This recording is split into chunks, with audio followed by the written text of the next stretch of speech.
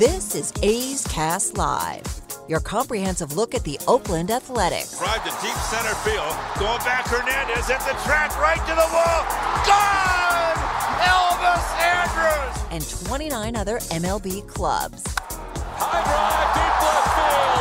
Nino left the building. Guerrero lifts one to left field and gone! Ohtani, that was a moonshot out there in the right center. Alonso defends his title, the 2021 Derby champion. Join us as we take you inside the baseball universe, from OPS Plus to juiced balls to game-changing moments. We have you covered. Spend your afternoon with us next from the town, only on A's Cast Live. Here's Chris Townsend. Wow, the first A's Cast Live of the 2022 season. How is everybody doing out there as we are 3 games into the season, as we start this long journey that is going to be a lot of fun. And I think you saw that in the first 3 days. It's different, and I'm not going to tell you anything that you don't already know, but it's going to be different. The expectations are different of what we expected from the A's in the past. But I'm already seeing some people, you're actually starting to enjoy it a little bit. You're like, okay, we understand that there's a change, and now you watch the change, and you watch how the new players are going to do. And what did we say? If you followed this show while we were down at spring training, we talked about this season. It's the season of discovery. Which one of these new guys is going to be a legit player and can actually help this ball club for years to come? And what is this team going to look like under Mark Kotsay? How is he going to lead this ship? You know, the manager is that guy who, I beat this into the ground, but the manager is the guy that's got to be the head of the bus. He's got to be the head of the plane. He's the guy that's leading the charge. He's the one that talks to the media before and after every single game. He is the guy that is going to make the decisions on the field. Now, is there going to be a lot of help from the front office? There's no question about it. But he is the leader. He will set the tone in the clubhouse, on the coaching staff. He'll set the tone for the players, and that'll trickle down throughout the organization. I'm excited for Mark Kotsay. Very happy for him to get his first win and get it done the way that they did. You know, the first day was grueling. Another long baseball game to start out the season. Opening day always is long. You're going to have the introductions, the whole deal. Then the next day, but yesterday was a good game. And Dalton Jeffries, even though he didn't throw a lot of pitches, was very effective. And really kind of the first big move made by Mark Kotsay, where he was in a situation where, all right, you're at a really low amount of pitches, and that's great. But now you're going through the lineup a third time around. And obviously what Mark was doing, and we'll talk to Mark this week about it, getting his first victory, his first beer bath shower, the first one that he's had since his rookie year, which was a long time ago in Major League Baseball. Normally you're never going to pull a pitcher at that point with that few of pitches. But start of the year, shortened spring training, getting Dalton to a point, a lot of confidence, threw the ball well, going through the third time through the lineup, get him out, and then let's get this thing to the house just to get the first victory of the season. You do that all the time, you'll completely wear out your staff, and your staff will be ruined by summer. If you got a starting pitcher that has, 48 pitches, and you're taking him out and he's cruising to get to a bullpen, that bullpen will be shot within, a couple weeks. So that's kind of one of those, you want to get the first victory, you want everybody to get that taste, and you're going to make some decisions that you can't make on a normal basis throughout a 162-game season. So I understand what Mark Kotsay was doing yesterday, and I applaud him. Congratulations getting that first victory. And now You're going up against a team that they're a great measuring stick. Once again, super early, but a measuring stick. Always fun when the Athletics go up against the Tampa Bay Rays. And these guys are no joke. The next two series, you're going up against the two teams that I would say, if I'm putting my money on who's going to win, we'll go over Overreaction Monday, as some people are already overreacting to the first part of the season and the pitching staff for the Toronto Blue Jays that gave up runs, but still they're going to score a ton of runs. You want to talk about Overreaction Monday, they're already being compared to the late 90s Rangers teams that we all remember winning the West with a ton of offense, couldn't pitch, then they get in the postseason and get smoked by the Yankees and wouldn't be able to move on. But there's a lot of overreaction. But the A's are going to see two really good teams in the next two series. And then you're going to come back home and open up against the Baltimore Orioles. One thing that we will talk about that we're seeing already so far in these three games is something that Mark Kotze talked to us about in the dugout down at Ho-Ho-Cam, is that they're going to play hard. They're going to play hard every single game. There's going to be good, there's going to be bad, and there's going to be ugly.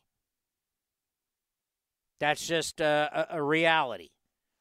But what you're going to see is you're going to see a team that's going to give you the effort.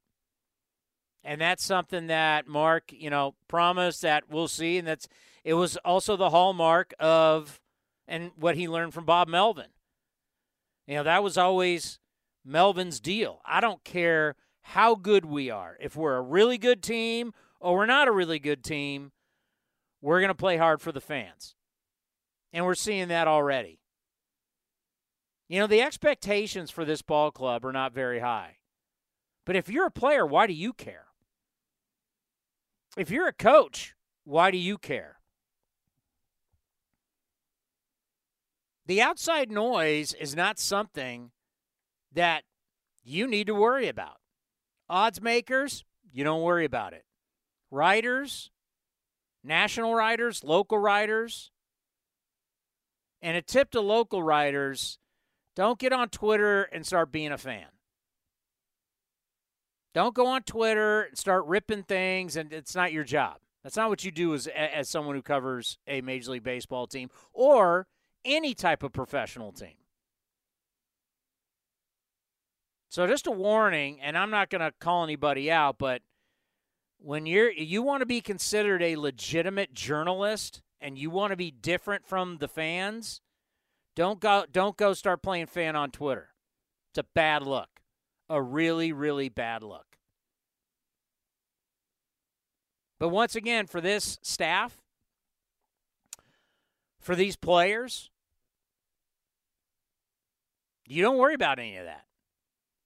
This is your time to shine. This is your opportunity. You're in the big leagues. It's your time to win ball games. Shock the world.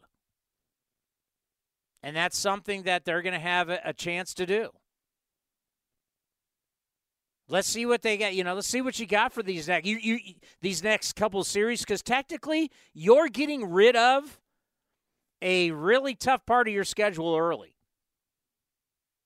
Going to Tampa, going to Toronto is not easy. And you're still going to have your trips to New York and your trip to Boston. But getting rid of this early, definitely big. All right, this is what we got going today. The first show of the 2022 season. A lot going on. Who are we going to have, Commander? We got the general manager coming up here at 1:15. That's correct. David Forst calling from St. Mary's. He told me he's at St. Mary's scouting, it sounds like. What? Basketball season's over. What the hell's he doing at St. Mary's? He's at the baseball factory known as St. Mary's. It's produced Cy Young winner Corbin Burns, Tom Candiotti, our own Alex Jensen, Kai Bush, who the Angels took in the second round last year.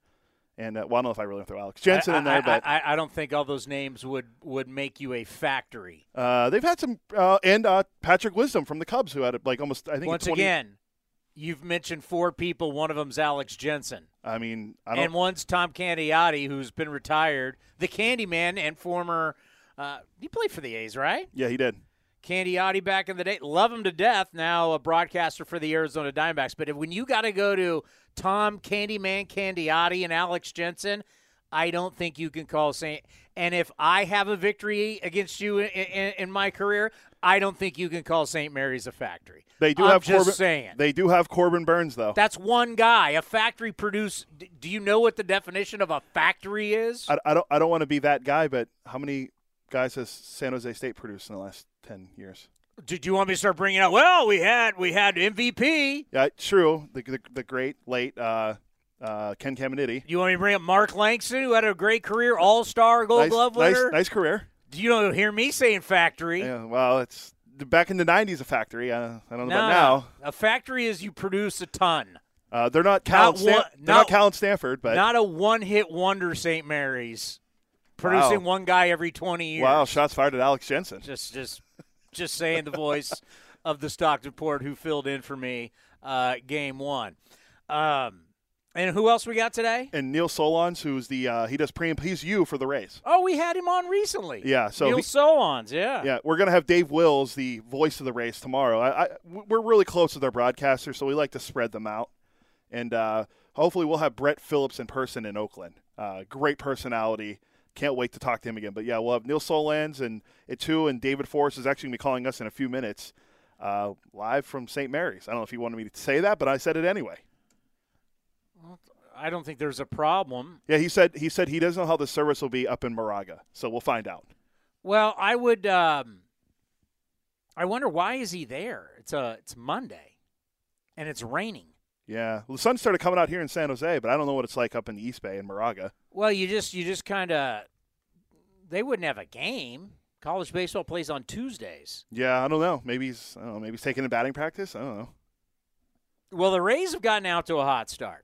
Only undefeated team left in baseball. And we're at a point to where everybody around the country needs to, stop with the and maybe we're the only ones hip to it and Rays people, but they're still, and it is really hard to believe that we still are at a point where people want to say that the Rays are still the little brother of the Yankees, which just does not make sense.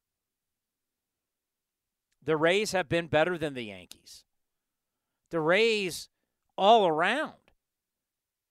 I mean, everything about the Rays is better than the Yankees. The Rays scored, it was well over 100 runs more than the Yankees last year. Their pitching's better. Their offense is better. Their efficiency is more better. Wherever you want to go, they're better.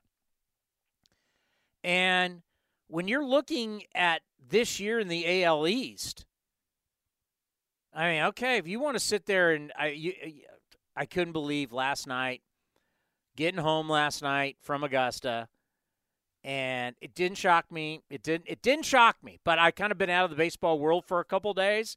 But I get home, and Sunday Night Baseball. What's Sunday Night Baseball?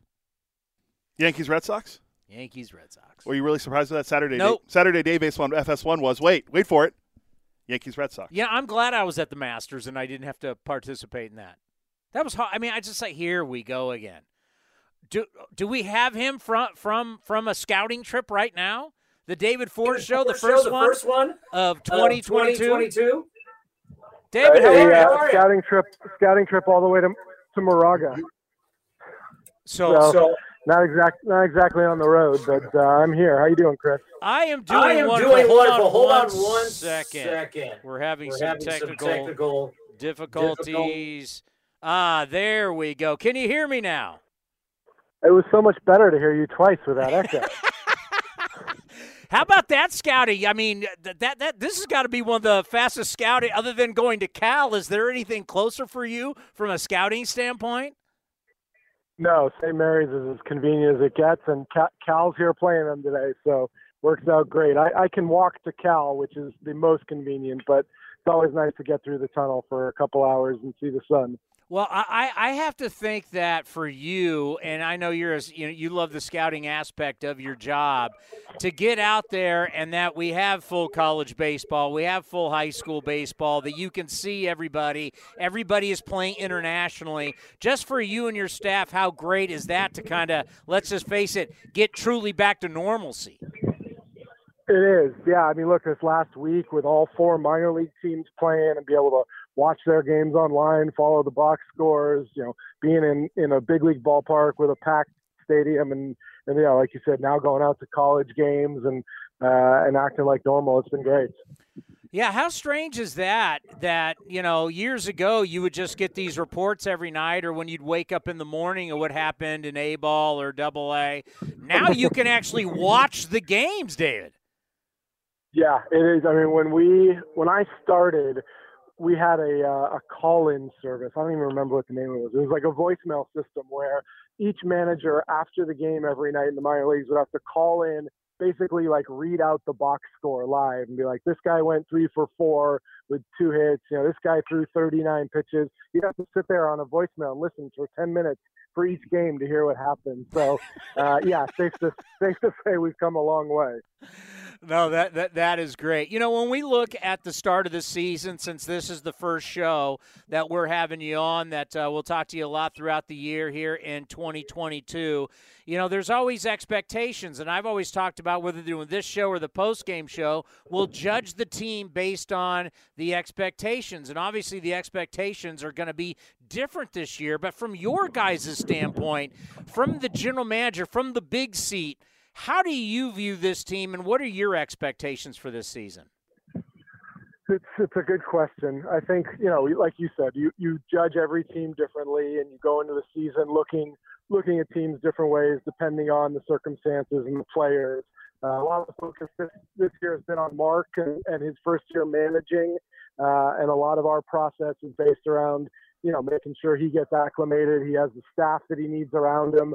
And so far, as far as that's concerned, the spring has been great. I thought the first 3 games were outstanding from that standpoint. And just to get him his first win, take that sort of pressure off of everybody who really wanted that for him. That was big yesterday. And I think that made a huge difference in the weekend. One of the mantras of years past, and Mark is going to keep this thing rolling, is no matter what, playing hard for 27 outs. Now, the average fan would go, well, these guys are all getting paid a lot of money. Shouldn't they already play hard for 27 outs? Shouldn't that be a standard? But I think we all know, we've watched teams mail it in over the years. Just talk about from your staff to the players and how it trickles down all the way through the minor leagues, that there is this thing about, hey, no matter what, we're playing hard every day and for all 27 outs. It sounds cliche, but you're right. It is something that we've always emphasized. It's something that Mark is absolutely going to focus on. And look, it's a grind. It's 162 games this year in 182 days because of the late start to the season. It's not easy, and there are guys who will tell you it's hard to go for 27 outs every night, every day. So it's something that Mark did as a player. It's something he's passionate about, and it's sort of, his emotions kind of carried him. And he spent some time with the minor league managers in their camp before we got started. And I know it's a message he's preached, and guys see it. You see it on TV at the big league level. It makes a big difference down through the minor leagues. With the shortened spring training and just the wildness of the past couple of years, we have already started to see some injuries. How worried are you about that with your ball club? It's something everybody's aware of. I mean, yeah, you saw some injuries in spring training. Cap's injury actually happened during the time where we weren't doing anything. So we found out about that when he got to camp. But, we had a relatively successful camp. Sky Bolt came up the other day with an oblique. We're trying to be careful in terms of playing guys every day or pushing pitchers. You obviously saw all 3 of the starters this weekend on a little bit of a pitch count, just trying to get extended. So the 28-man roster definitely helps. We have the luxury of having some extra players and pitchers But it's certainly going on throughout the game. Everybody's trying to be aware of it early on.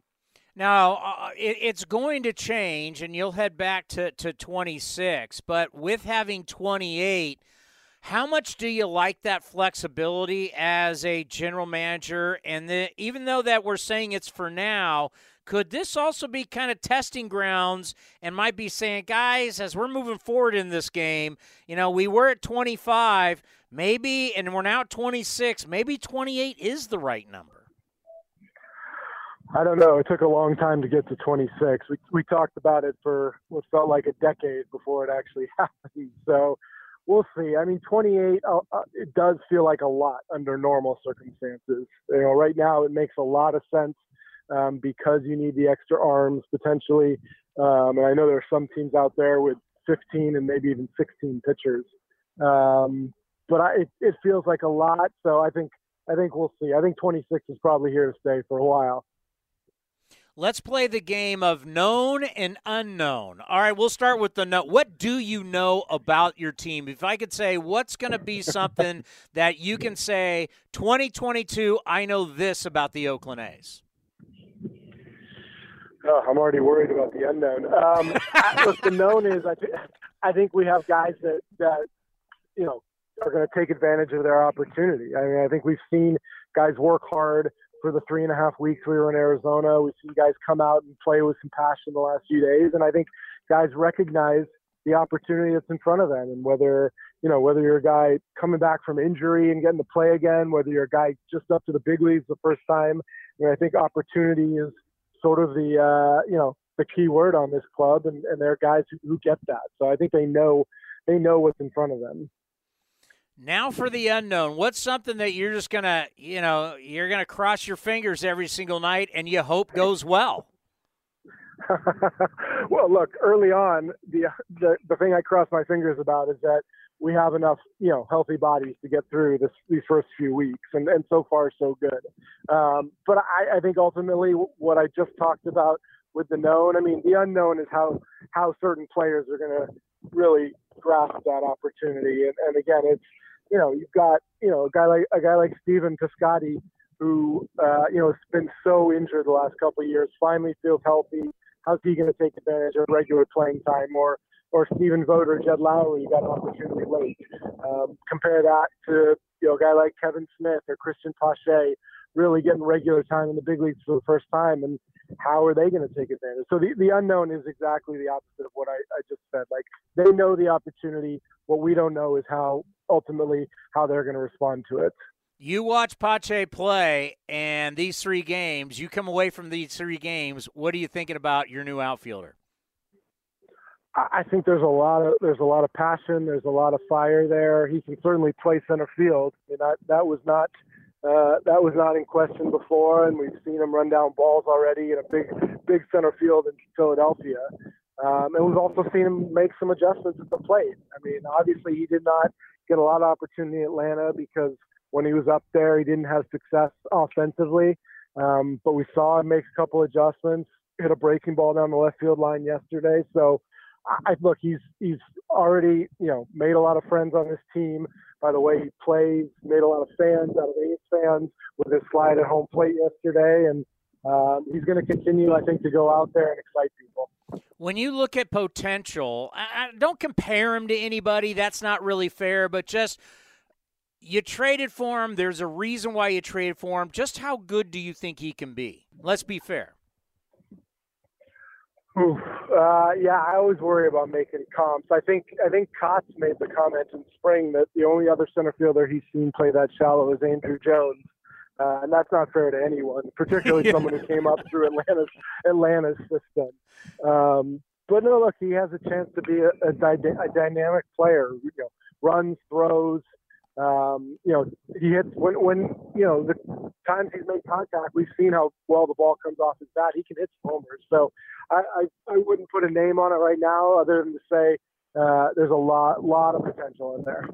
When working a roster throughout a season, I'll never forget I was on a flight, and I was reading this Athletic article, and it was about Brian Cashman in 1998. Fresh on the job, truly has, the best modern-day baseball team, most complete team we've ever seen, and he's calling Billy Beane asking for help about metrics, and you're like, this guy wasn't even satisfied with having arguably the best team we've ever seen in modern-day history. So just take us through your job, and when you're looking at a roster, how you're never going to be satisfied, and you're always thinking about how to better the team, change the team. It's almost, since we're getting out of the Masters, it's almost always like a golfer always tinkering with their swing. Yeah, I mean, it's kind of what we love doing is putting these puzzle pieces together. And part of the, what was so frustrating about the lockout was we just were not allowed to do our job. We couldn't talk to other teams about players. We couldn't talk about agents. We spend so much of our time. I say we, our whole baseball operations group, so much of our time is spent discussing the roster and the players and the minor leagues and how we get better constantly. We claimed a player off of waivers this morning, Gabe Klobuchar, who we think is a major league reliever. And on paper, it looks like a very minor thing, but those are the moves that end up, finding guys who are key contributors, hopefully. So it is a constant tinkering for sure, and always looking to get better. And, all 40 roster spots on the big league roster, everywhere in the minor leagues, if you can find a guy who helps just a little bit, it makes a big difference. Mark Kotsay obviously has been thinking about having this job for a long time. I know you guys have thought for a long time that he could be a big league manager, and just the scenario came to where it worked out perfectly, and you hired him to be your guy. But you always need someone that's there, your right-hand man, to say, hey, I got this idea. What do you think? We haven't talked a lot about this, but just seeing him down at spring training, Brad Ausmus, being a former catcher, being a former manager, having been through all of this for so long, just how important was it to pick the right guy for Mark Kotsay to be able to talk to on a daily basis and run by some of these ideas, and even for you guys in the front office can run ideas by? For sure. Yeah, no, you hit the nail on the head there. Brad has been the perfect guy, and he and Mark go back a long ways. They've known each other living in San Diego, and when Mark came in for his interview, part of it was asking who would be on your staff, and Brad was in every conversation for him, and he has been great. We didn't really know him very well before this. We obviously interviewed him and talked to him after Mark got the managing job, and he's been great. He's got all those things you mentioned. He's got the experience of managing and running a game. He's got the experience of being a big league catcher for a long time and seeing the game from that angle. And he's been perfect for Mark. He's, they're sort of yin and yang as far as their personalities. Mark can be emotional and loud, and Brad's pretty even keeled and kind of dry humor, and it's worked out great so far. And let's just end on this, because continuity is a big thing with the A's. In the front office, with employees, it's just the way it is. A lot of people have been around here for a long time. And even when you bring in new people, they're usually people you know very well. Just talk about the way you build your entire staff, whether it's the coaches, it's the front office, the people who work around the players in the front office. For God's sakes, Pam Pitts can tell you everything you need to know about this organization. Just everything around you needs to be continuity. Just talk about how you build the entire operation and how that means to you. It's true. Stability and loyalty are big around here and lead to people being around for a long time and really caring about the A's and caring about their jobs. So, no, I mean, you see it in a big league team. You see it down in the minor leagues. Keith Littman and Grady Fuson, and it is important. I mean, we just played our first 3 games in Oakland history without Steve Vucinich working in the clubhouse. So that was a little strange, but it's nice to know who you're working with, know what their expectations are of you, and vice versa. It leads to a lot of great relationships and a lot of great working relationships around here. Great stuff as always. First one is in the books. We'll talk to you next week. Enjoy the rest of the week, and next time we'll see you will be for the very first homestand. Sounds good. I'll see you in person next week, Chris. Take care. All right. David Forst, the general manager of the Oakland Athletics. Now, I'm sure Billy Owens, assistant GM, probably has some really elaborate, we'll talk to Billy soon, comp to Pache. I don't know who it would be. Oh, maybe it is Andrew Jones. I was going to say, you're not going to say Andrew Jones? I mean, that's a bit unfair. That's Andrew Jones. Like, if you say Andrew Jones belongs in the Hall of Fame, I'm down with that. I don't disagree either. I think what he did. Was there a better center fielder that we have seen in our lifetime? Probably not. Now, you could talk about Willie Mays and well, yeah, no. But we didn't see Willie Mays play. But we've seen. I saw Andrew Jones play, and I think he's the best defensive fielder my eyes have seen. Okay, let's see. Now, we have a few guys in the league now that are good defensive. Like Kevin Kiermaier is great, but he's not a good hitter. Griffey was damn good. Oh, yeah, he was very good. Jim Edmonds was fantastic.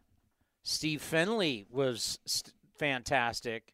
Andrew Jones, what's his name, played for the Blue Jays here? Devon White. Oh, yeah, he was good too. Devo was incredible. There's been a lot. Andrew Jones, let's see, 1, 2, 3, 4, 5, 6, 7, 8, 9, 10 Gold Gloves as a center fielder. Another good one currently is Harrison Bader from the Cardinals. But, yeah, Andrew Jones.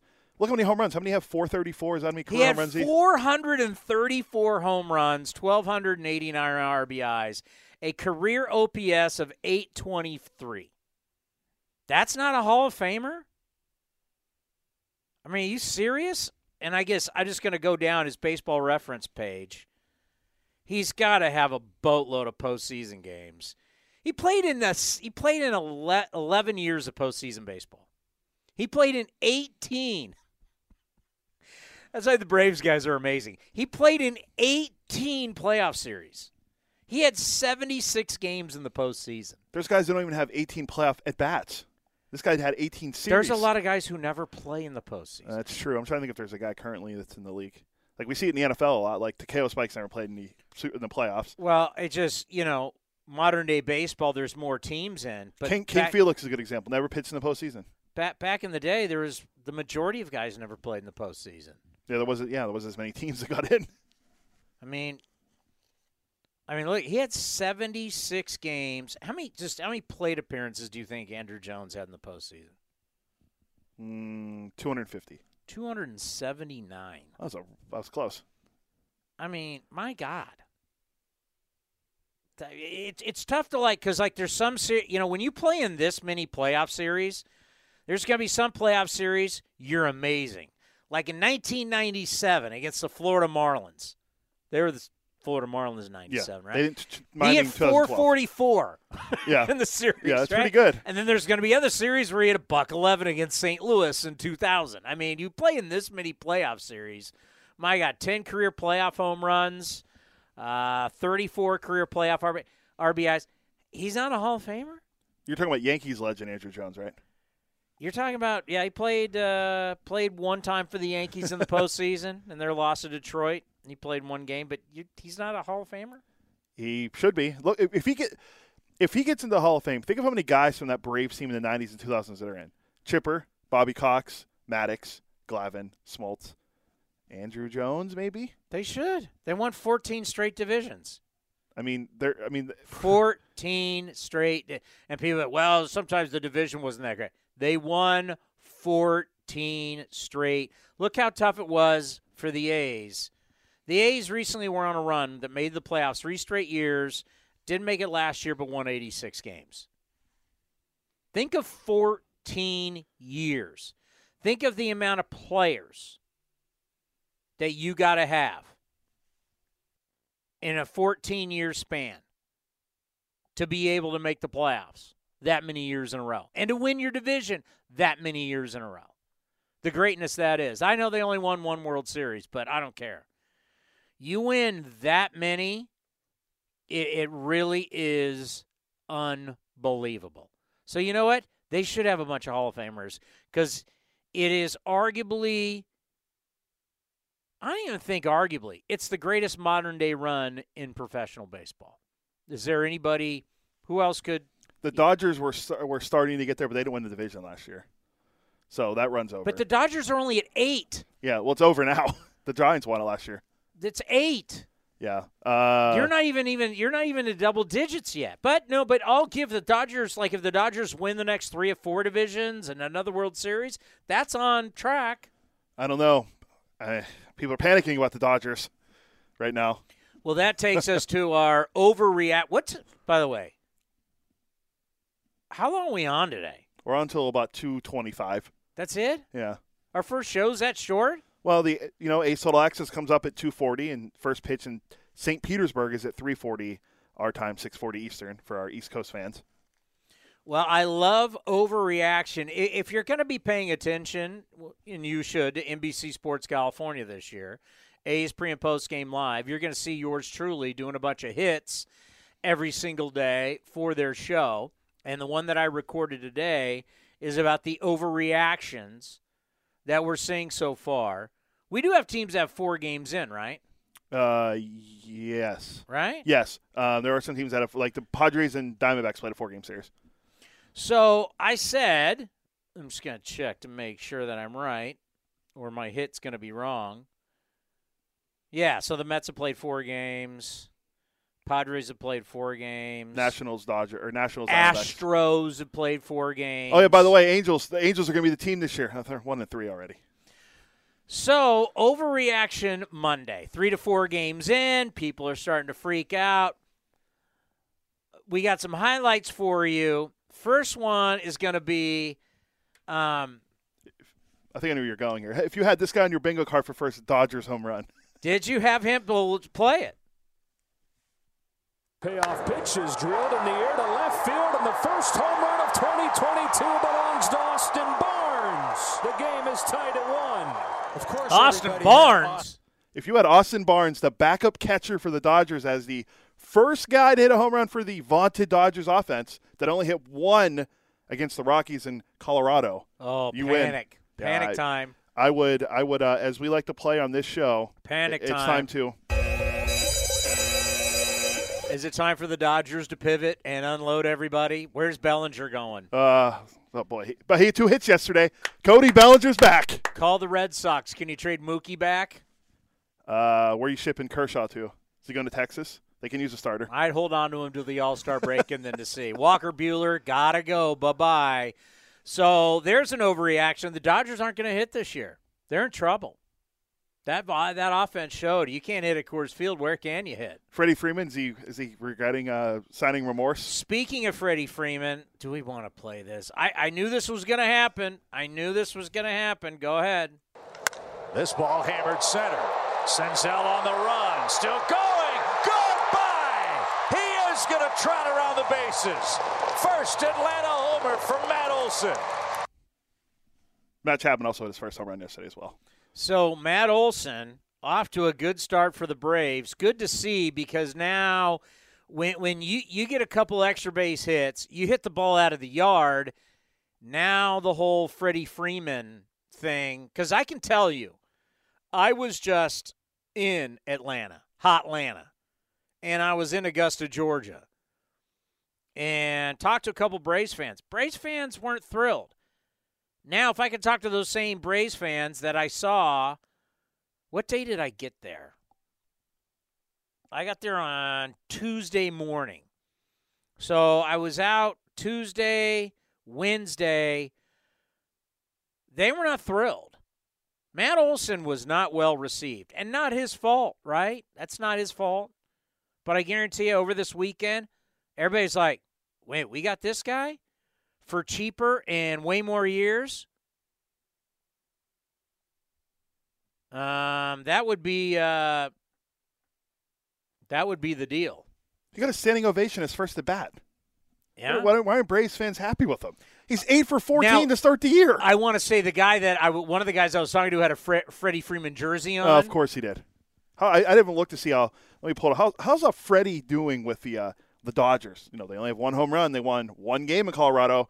I'm not saying the Colorado Rockies are going to win the NL West, but let me pull up old Freddie Freeman stats here in a second, and let's just see how he's been doing for the Dodgers in their first. They play 3 games this year after signing that massive deal. Let's see, Freddie Freeman. After I said Cody Bellinger got some hits, Freddie Freeman's hitting 167. He was 1 for 5 yesterday. Are you panicking about Freddie Freeman? Because Matt Olson, like I said, 8 for 14. He, it was funny because Chip Carey talked about, because Hunter Green, the highly regarded prospect for the Reds, who throws 102, made his debut yesterday. Matt Olson was his first strikeout. He was the first hit he allowed, and I believe he was the first home run that Hunter Green allowed. So Matt Olson and him are going to be linked forever if Hunter Green has a great career and goes on to become a Hall of Famer or something like that. Real easy will be this. Freddie Freeman is going to get older. Here he is. No, he's going to get to – well, everybody gets older, Captain Obvious. But he's going to get older. He'll be 35, and who knows how he'll age. And Matt Chapman, as we know, is going to be is a star. And when Matt Chapman is in his prime hitting all these home runs and Freddie Freeman's older and he's playing on the West Coast, Braves fans will forget about – they'll cherish Freddie Freeman and what he did for them. He was a great player, left a World Series champion. But Matt Olson, in my opinion, at the very worst will get – barring injury, at the very worst will be a guy who gets Hall of Fame votes. I don't know if he'll be a Hall of Famer, but he'll get Hall of Fame votes. He might, and I think you said what? No. You said you think he will get Hall of Fame votes. You said he'd get 400 home runs too, right? He will get Hall of Fame votes. I don't know how many. Will he get the 75%? He will, my prediction, will get Hall of Fame votes. Everybody gets on the ballot after 10 years. He'll definitely do that. But people will vote for him.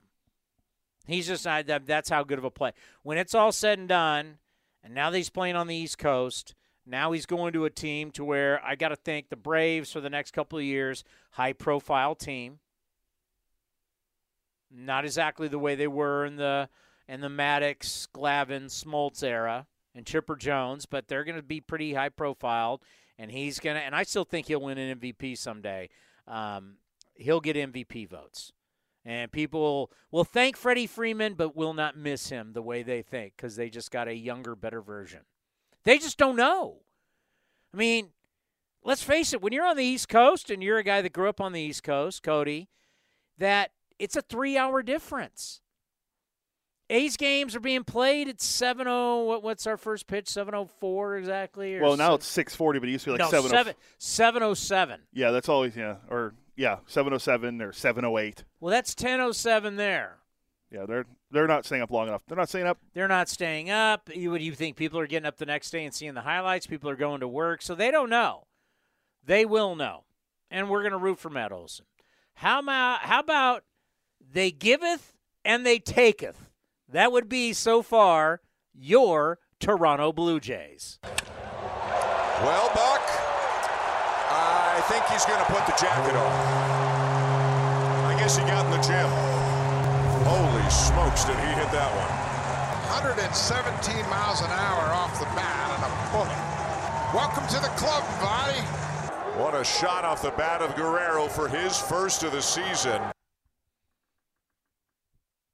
That was a bomb. It was. That was a bomb. 467 was the distance. But they're worried. Barrios didn't give them a whole lot of innings early in opening day. They're a little worried. Are they going to be like the 98, 99 Texas Rangers that all hit no pitch? Is it going to be, are they going to blow past the record of home runs hit a couple of years ago by the Minnesota Twins? Will they hit the most home runs and give up the most home runs? Who owns that record? Most home runs allowed. It happened recently. I think it was the same year the Twins broke it. This team set it. Was it the Orioles? It was the Orioles that year. Well, they gave up like the most home runs ever to one team in a season, the Yankees. And Gleyber Torres. I think he hit most of them. What's funny about the Blue Jays breaking the record, the team right now that has the most home runs in baseball, the Minnesota Twins with 9. So they add Carlos Correa, Byron Buxton's healthy. But yeah, the Blue Jays are going to hit a lot of home runs. The question is, will they keep a lot of balls in the yard by their pitching staff? Their pitching staff on paper was supposed to be good with Gossman and Barrios and Ryu and Kikuchi and Alek Manoah, but the first 3 games, I know they're 2-1, but they had to come back from a 7-0 deficit in opening day. They won on Saturday, then they blew a lead. They were up 6-1 yesterday, and they blew that game. So, I mean, good for Texas. Texas has no pitching either. John Gray, their big free agent signing as a pitcher, is already on the injured list with a blister. Pitched one game. You gave him like $50 million. He's hurt already. It's a good investment. Oops. Yeah. Oops. Overreaction Monday. Bobby Witt Jr. is now the greatest prospect to ever come up in the history of baseball. Line to left field, into the corner. Base hit number 1, RBI number 1, and Bobby Witt Jr. gives the Royals the lead in the bottom of the 8th. That's on courtesy of Bally Sports Kansas City. Bobby Witt Jr., the number 2 ranked prospect, I believe he was coming into the season. Adley Rutschman, the Orioles' top prospect, who still hasn't debuted yet as a college guy to Oregon State, is still number 1. But this kid, he looks the part for Kansas City. And he's hitting. He's starting. He had a nice weekend against the Guardians. Although the Guardians put up 17 runs against Kansas City yesterday. So my wife, on my way back from my trip, asked me if I saw any celebrities while I was at Augusta. I did. You want to know who it is? Let's hear it. Talk about big time former Kansas City Royal. The next George Brett. At the University of Nebraska. Oh, Alex Gordon. So I'm like. He's Mr. Royal. I'm like looking at this guy, and I'm like, God, this guy looks familiar. And we're walking. I look over. I'm like, how do I know this guy? You know how you just know somebody, but you can't, like. You can't picture his name. Like, how do I know? And then that's Alex Gordon. So I said to my wife, I saw Alex Gordon. And you know what she said? Who? Who? Yes. So he's the biggest. Bobby Witt Jr., his dad, former pitcher for the A's. They would have been the California Angels back in the day. He pitched for the A's, I believe, too. But that's his prime was the Angels. The biggest prospect since Alex Gordon.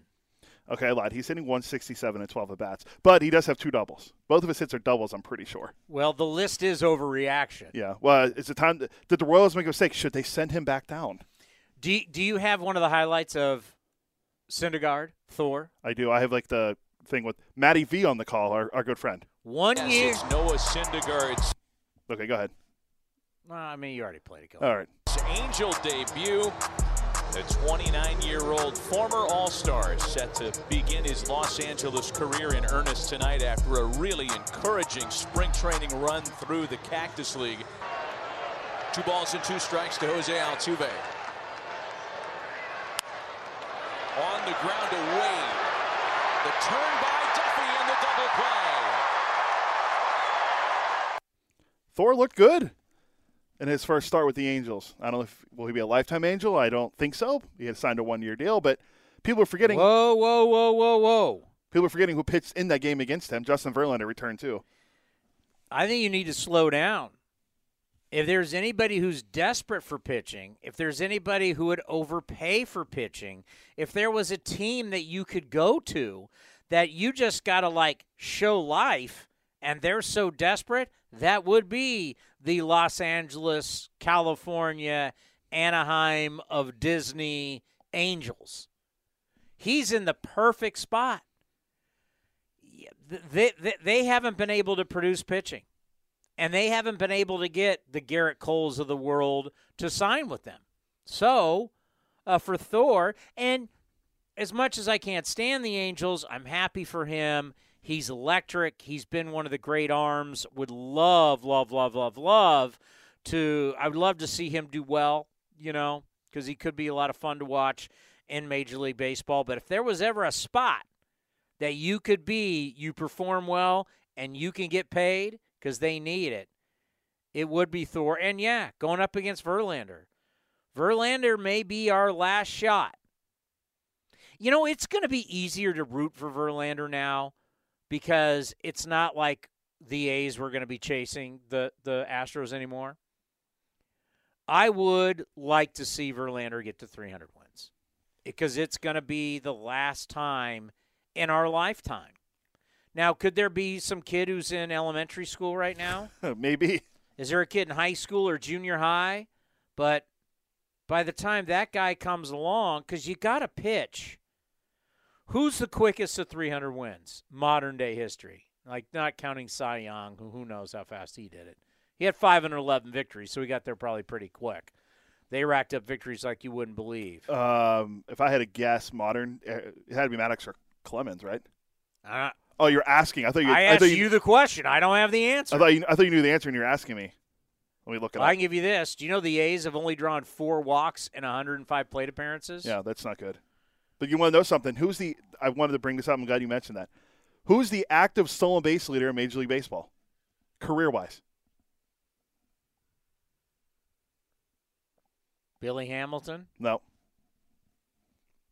That'd be the great Elvis Andrus from the A's. Is the current leader in stolen bases. That is sad. Glenn Kuiper mentioned it on opening day that Elvis leads or has the most stolen bases in baseball right now. Wow, that is sad. I don't know who Kid Nichols is, but he was the youngest pitcher to win 300 games. He was 30. Trying to see, I typed in who got the 30 the fastest or 300 the fastest. I'll find it though. I mean, because Verlander's like 226 or 227. So realistically, he needs like 70-something more wins to get there, and he's, 38, 39. It's going to be rough. It's going to be rough for him to get there. But if Houston still plays like they've been playing, they're 3-1. He might have a good shot to get there. He's our last. It's not going to be Greinke. No. And after Greinke, who's the next closest? Kershaw? He's not getting there. Scherzer? He's not getting there either. No, Scherzer's 38. Yeah, he's getting up there too. So I mean, we're at a point where if you want to see a 300-game winner one more time in our lifetime, this guy's it. This guy's the only possible shot at doing it. And it'll be easier to swallow this accomplishment now that the A's are not chasing the Astros anytime soon. I mean, I could be wrong. I mean, it could be this year. That's why you play the games. Could be next year. Could be the year after that. I don't believe if he is going to stick around long term that it will be with the Astros. He'll probably win 300 games. I think he'll probably have to – he's going to have to chase this accomplishment, different teams at a much lower rate of money that he's being paid now. You know, by the time he's got a long way to go, right? And so when he starts getting into the 280s, you know, Verlander's not going to be your number one guy. You're probably going to pay him 1 year, 2 years, $10 million per, or something like that. I mean, so who knows? I mean, who would have ever thought Tom Seaver would be a Chicago White Sox, right? Who'd Randy Johnson win his 300th game with? That would be the San Francisco Giants. Yeah, because I think of Randy Johnson when I think of the Giants. You think of Randy Johnson as an old Yankee? Yeah. I mean, you don't know. I mean, you really don't know. So I would bet right now, though, if Justin Verlander gets number 300, it won't be in an Astros uniform. Could it be with Detroit? Could he go back and win it with Detroit? I mean, Could be with the A's. That's true. Tell you right now, it won't be with Baltimore because I don't think they're going to be winning a lot of games anytime soon. They're 0-3 to start the year. But yeah, he could be the A's. It could be anyone. I put their. We'll throw the Pirates out too. So there's 28 possibilities where Verlander could do it. I do want to get to. Do we have any more key ones? Oh, do we have the greatest Chicago Cub of all time? Yeah, we do. Please give me the greatest Chicago Cub. Suzuki drives one in the air. Deep left center. Get out the tape measure. Long gone. Cubs lead 3-0. Seiya Suzuki with his first big league home run. Drink that in, folks. Seiya Suzuki, first big league home run. That's the great Pat Hughes on the call for Marquee Sports Network in Chicago. San Jose State legend. Seiya Suzuki, move over Cap Anson, move over Ron Santo, move over Ryan Sandberg, and move over the great Let's Play 2, Ernie Banks. Seiya Suzuki, the greatest Chicago Cub in the history of this great franchise, playing at Wrigley Field. I like him, but then again, I'm a huge Ichiro fan. Everyone knows that. He's not Ichiro. What does Ichiro have to do with this? Well, I'm just saying because Ichiro was 27 also. We're talking about greatest Cub of all time. I like the way he plays. Where's Sammy Sosa on this list? Sammy Sosa? Where's Chris Bryant? Chris Bryant. Where's Sammy Sosa on this list? The only man to hit 60 home runs or more three times. 3 straight years, yeah. 3 straight years.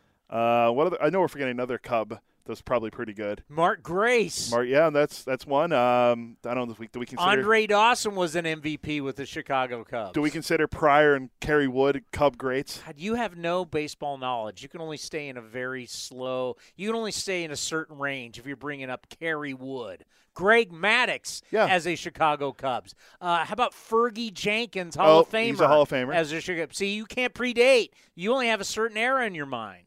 Well, because I lived through those guys playing for them. Fergie Jenkins, you don't know who Fergie I do, Jenkins but I wasn't watching a pitch in the 70s. How about Rick Sutcliffe? He's also with the Cubs as a broadcaster. As he came over in 1984. Won this Cy Young, I believe. Correct. From Cleveland, I think he was traded from, if I'm not mistaken. I think it was Cleveland. Oof. I'd have to look. No, it wasn't. God, who was that? Was he with the Dodgers? He was with the Dodgers at one point. If it wasn't them, Cleveland had a huge year. So, we have any more on that list that are worth playing, or can I go to my pitch com? By the way, the Red Sox own Garrett Cole. Book it. Book it. But speaking of Cole was complaining after the game. Oh, because the game started. The game started 4 minutes later than it was supposed to. I'm sorry, that throw off your whole thing. I mean, come on, man. Really? You still won the game. The team won. He seems Garrett Cole. You used to love him as a Pirate. I don't know, not much anymore. Garrett Cole is now at a point he seems like a pain in the ass. It is what it is. Just the more you hear about his first couple of years in Houston and you hear about the years in New York, he just seems like a pain.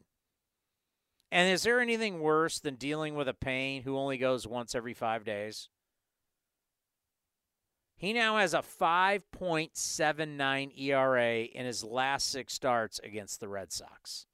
That includes last year's wild card game. Now, you want to be the highest paid guy, you want to make that kind of money, and you want to play for the Yankees, you better not struggle against the Red Sox. Because if you struggle against the Red Sox, you are going to hear it big time. One thing I wanted to get into today, the A's are using it. I believe we talked about it last time we were on the air, which would have been down at spring training, and could be a really good tool for everybody. Yeah, you know what we did? We talked to Emo about it, PitchCom. Yeah, I have the audio of Emo talking about it too.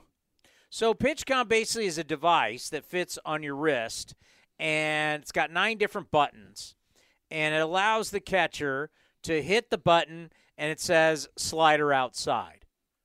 I've never heard the actual voice that's going to, because there's a listening device that you are able to have in your hat. I don't know. It can give it to you in multiple languages.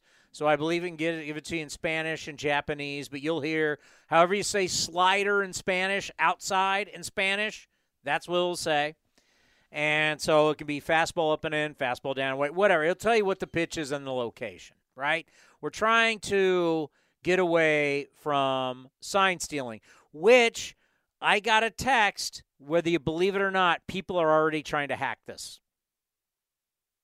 Remember, Saris told us so that it could be hacked. Remember, we were talking about that whole already? I don't know if this is illegal. It's like, oh, my God, can we just stop this? But here you go. Senzel, the center fielder for the Reds, made some spectacular catches over the weekend against the Braves, and he credited it to PitchCom and said that it was PitchCom. Oh, we're going to our next guest already? In 2 minutes. So you have time. So I really want to – Neil Solondz is going to join us. From the Rays.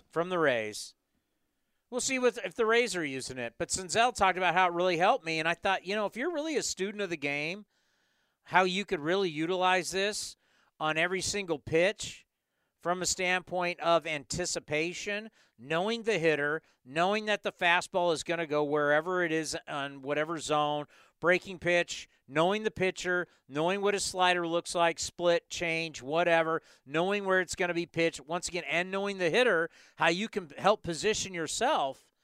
Senzel talked about how it helped him a lot this weekend. So he's out in center field and he hears slider outside, or he hears fastball up and in, or fastball down away. Whatever the terminology is coming from the pitch comm, he hears it and he can now anticipate, well, I know if I got a guy up on the mound blowing 98 miles an hour and he's throwing a fastball outside to a right-handed hitter and a guy who's not a pull hitter, guess what I can probably think about as an outfielder? Guy's throwing hard, outside corner. I'm a center fielder. I know that's going to be a fastball outside, probably going to be 98 miles an hour, and I've read the scouting report.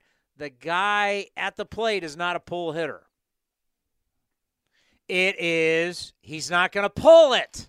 He's not a pull hitter. It's a fastball outside. So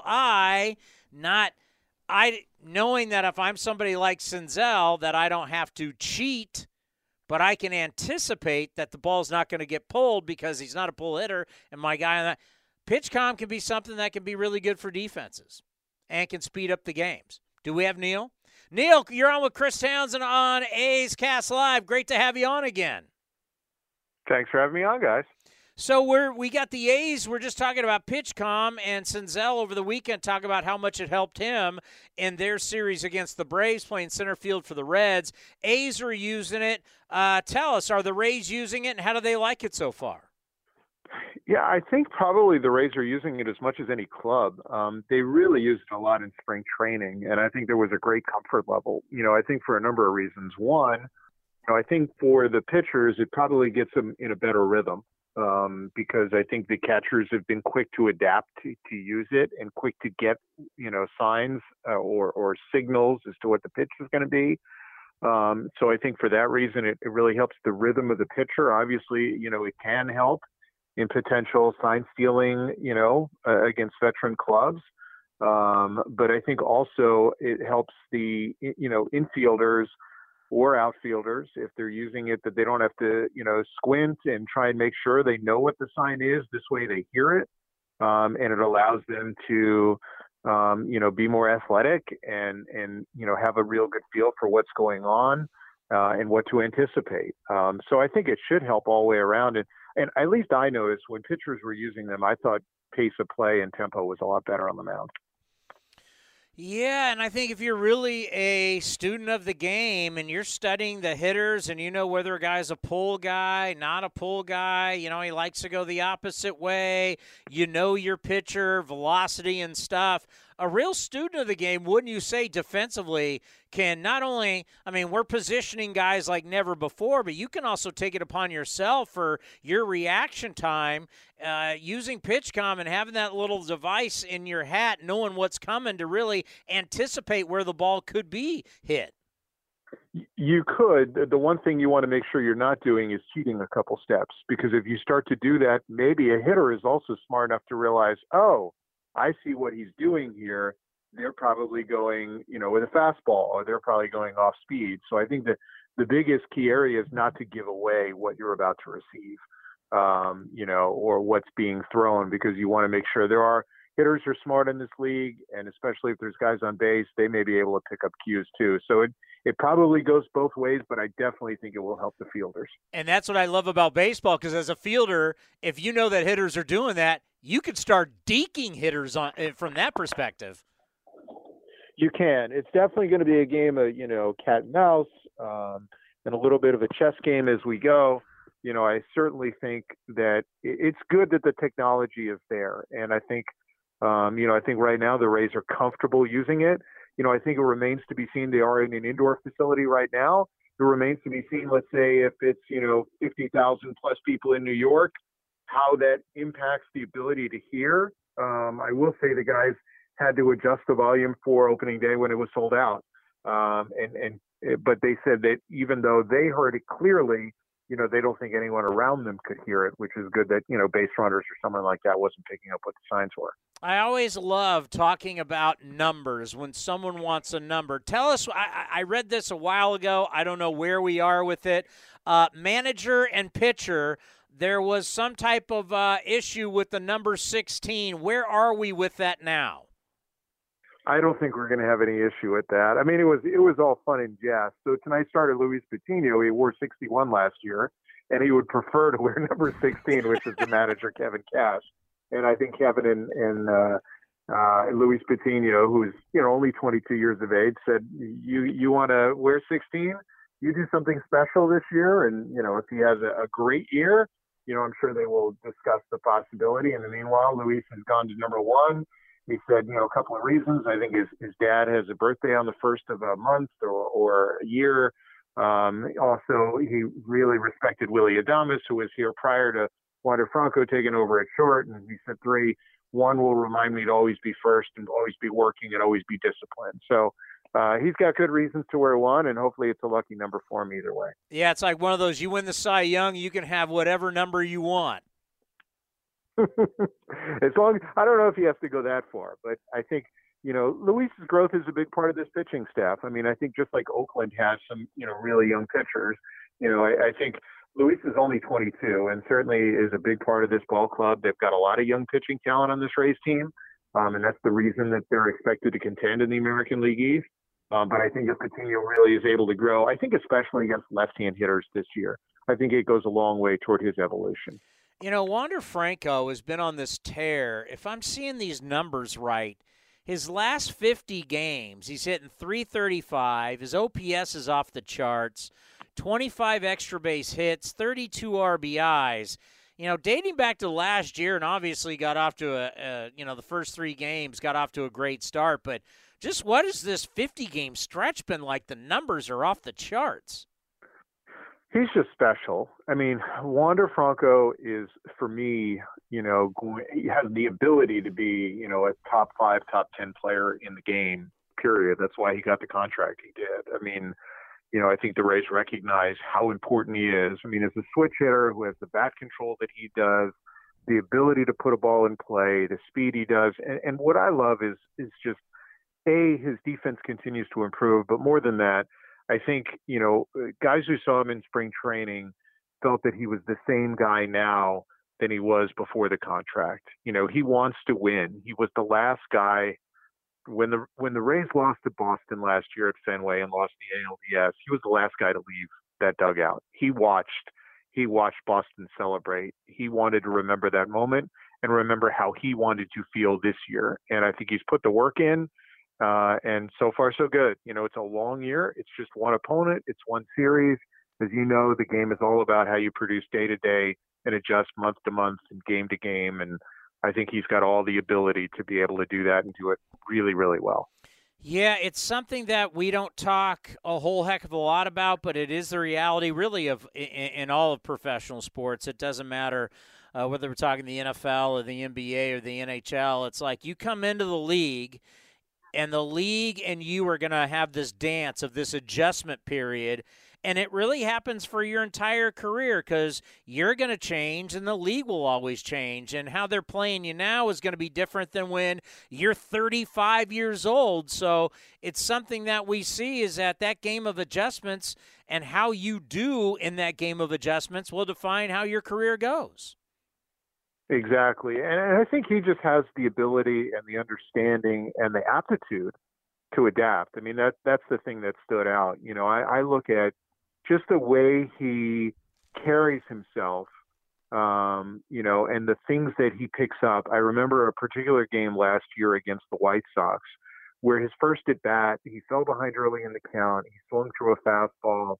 And then he's fouling off pitches from the left side, upper outside corner at 96, 97, 98 miles an hour. And the thing that stood out to me then was, boy, most guys can't even come close to touching that. He's fighting it off and waiting to see another pitch. Well, his second plate appearance, he comes up. First pitch is 98 outside corner, and he hits it off the center field wall. And you just don't see guys do that. And you just marvel and appreciate just how good he is. Yeah, he's definitely a special talent, and the Rays, and we're going to talk a lot about them and the Jays this year in the East with the Yankees and the Red Sox. But actually, I look at this first 3 games, most people are going to be like, it's only 3 games. But when you're in a loaded division, sometimes you look back and you say, how do you do against the one bad team everybody feasts on? And years ago, for us out west, that team actually was the Astros. When they were rebuilding, it was like, all right, who's going to dominate and rack up all the wins? We called them the Lastros back then. A lot has changed since then, of course, obviously. But just, 3-0 against the Orioles, it's kind of mission accomplished. Just how big is it that you do well against the Orioles when the competition is going to do the same? It matters. It really does.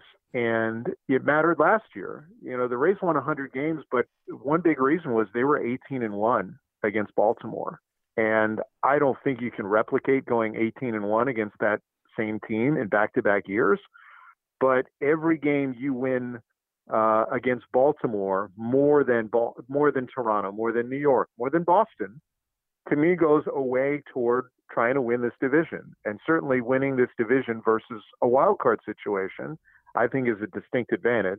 It didn't work out necessarily that way last year, but I definitely think more times than not it's going to, if you've got to play fewer games and you can rest your guys. So I definitely think that the wins you collect against any team, especially early in the year, are going to matter. If you can create some cushion and a little separation, it certainly would help. When you look at the East, and we obviously have a long way to go, take the Rays out of it. How do you see the East this year? I think Fangraphs, I think at one point has the top 4 teams at 88 and 74. I don't expect them all to end up that way, but I definitely could see where I wouldn't be shocked if it did end up that way. I think that, all 4 teams have a lot of talent. I think people probably are underestimating New York a little bit in terms of their overall talent. I think they improved themselves immensely defensively, and I think they're a little more balanced than Toronto is right now.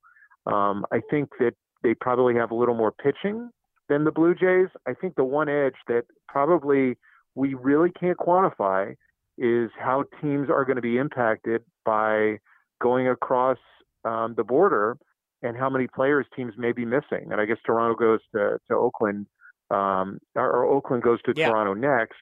But I think that's going to be a distinct advantage for the Blue Jays this year, a really big home field edge after basically being a vagabond team the last 2 years during the pandemic. Yeah, that was really impressive. I mean, you think about spending time in Buffalo, time in your spring training site, and now they're going to be home. And as you said, we're going to experience it like we don't know on our team who's vaccinated, who's not. We're now going to find out because there's some teams, I think one team that we ended up hearing about in spring training last year was like the Arizona Diamondbacks. They never even got to 85%. So, like if a team like that heads north of the border, well, that's going to be big news, don't you think? Well, I mean, even if you're missing one player, but the one player is really marquee, let's say he's your 3 or 4 hitter and you got to take him out, or your 2 hitter and you got to take him out of the lineup for 3 days and you make 3 trips. Like Oakland makes 1 trip. In this division, you could make 3 trips to Toronto. Well, if you're playing 9 games or 10 games at a facility, instead of going 4-5 or 5-4, you go 2-7. I mean, those 2 games that you lose or 3 games that you lose because you don't have a star player could be the swing and difference between winning the division, not winning the division, making the playoffs, not making the playoffs, hosting a wild card, not hosting a wild card.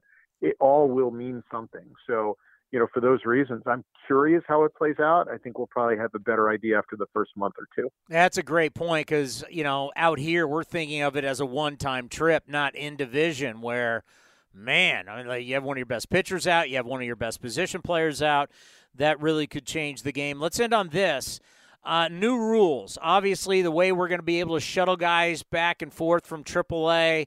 The Rays have been fantastic over the years, utilizing the rules to their advantage. How do you see new rules affecting the team?